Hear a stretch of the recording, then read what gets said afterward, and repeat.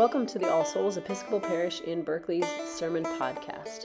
Today is Ash Wednesday, and we hear from the Reverend Maggie Foote as she preaches from the lectionary, which is Matthew chapter 6, 1-6, and 16-21. As always, you can find more sermons or information about All Souls on our homepage, which is allsoulsparish.org.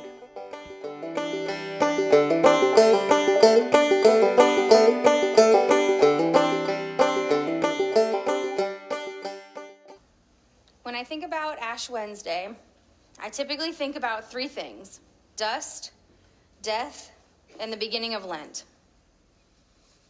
Something I don't typically associate with Ash Wednesday is blessing, specifically feeling blessed.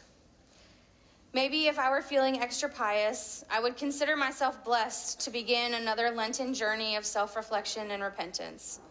But to be honest, that's not really the sort of priest or person I am. I'm simply not holy enough to relish in the excruciating task of taking stock of myself and my life and all the ways that I fall short of the person I know God is calling me to be. It's painful and wearying, and certainly doesn't feel like a blessing. A necessary spiritual discipline? Sure. But a blessing? Nah. So something caught my eye in our reading from the prophet Joel appointed for today. Joel prophesies to the people that the day of the Lord is coming and that they should return to the Lord.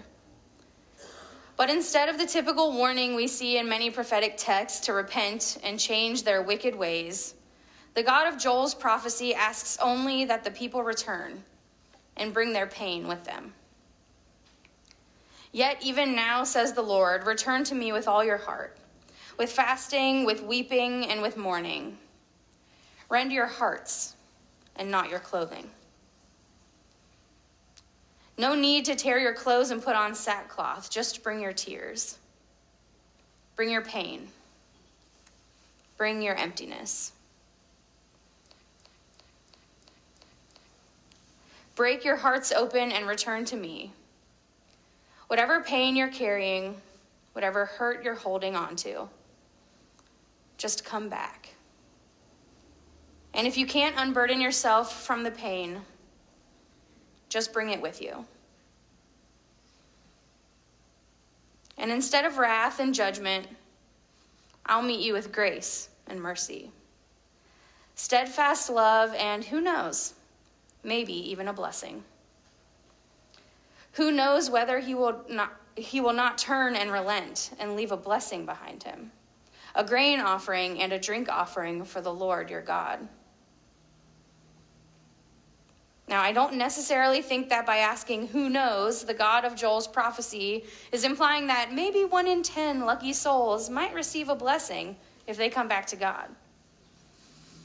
I don't think Joel means to suggest that God is enthroned on high, hosting some sort of raffle of blessing. But I wonder if what God, through Joel, is implying here is that if we're able to rend our hearts and not our clothing, in other words, if we're able to go deeper than the surface level and really break our hearts open to the pain of the world, to the risk of love, and surrender to the truth that we are all inextricably linked, then maybe we will see that that is in fact our blessing. The blessing is not the reward we get for our lament, but it's the natural byproduct of living lives with hearts that are broken open to the world around us. Hearts that understand that we came up from the dust of the earth, and we have only ever existed in relationship with creation and with each other. Hearts that understand that when we kill the earth, we kill ourselves.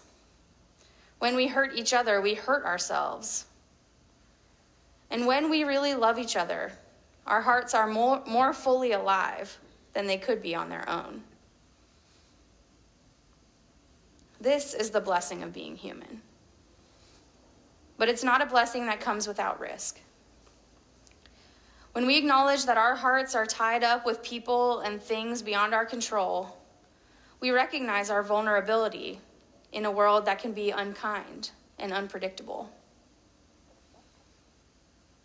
I began to understand this for the first time when I was 18, and my grandmother died after a short illness.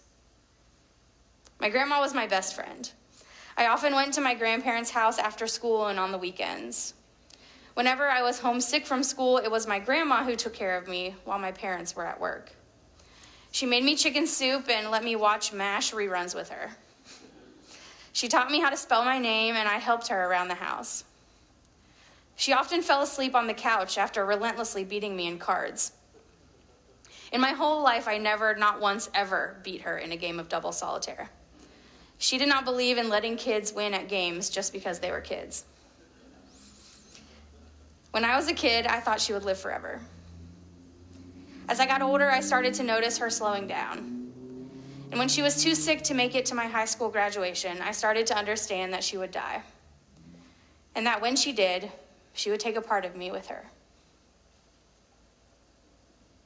I've experienced this fracturing of my heart in other ways since then, and I know that I will experience it again and again throughout my life. But the pain of losing parts of my heart is part of the mixed blessing of recognizing that my heart doesn't only belong to me. It belongs to God, it belongs to creation, and it belongs to everyone else. And this brings me back to Ash Wednesday, to dust, to death, and the beginning of Lent. When God called us up out of the dust and breathed life into our chests, we were initiated into a network of mutual blessing, blessed by being part of the earth and blessings to one another. As our seminarian Dan Carlson reminded us on this very day last year, the more we give our lives away, the more life and blessing we create, not only for ourselves, but for everyone else. And when we wear that same dust on our foreheads today, we remind ourselves of that. We also remind ourselves that someday we and the people we love will die. It won't immediately be clear to us how we or our loved ones fit into this network of blessing anymore. It's what makes death hard. As Christians, we spend our whole lives teaching ourselves to break our hearts open and share them with one another, with creation and with God. And death can sometimes feel like the end of that, the end of our blessing of mutuality. Life as Christians inherently challenges us to live a life that fully invests in the blessing of mutuality in the here and now, and at the same time promises that that blessing doesn't end with our mortal death. My sense is that death separates us from this blessing only in our limited human understanding of what it means to live and die in mutuality with all of creation and with God and each other. From God's view, I imagine our death means something quite different. But more on that in the Easter season. For now, on Ash Wednesday, I invite you to reflect this season of Lent on the blessing we receive when we break our hearts open to the world around us. And when the pain of making ourselves vulnerable in that way inevitably begins to creep in, God will call us back to herself again and again, imploring us to do nothing more than return, to come home, carrying with us the splintered pieces of our broken hearts.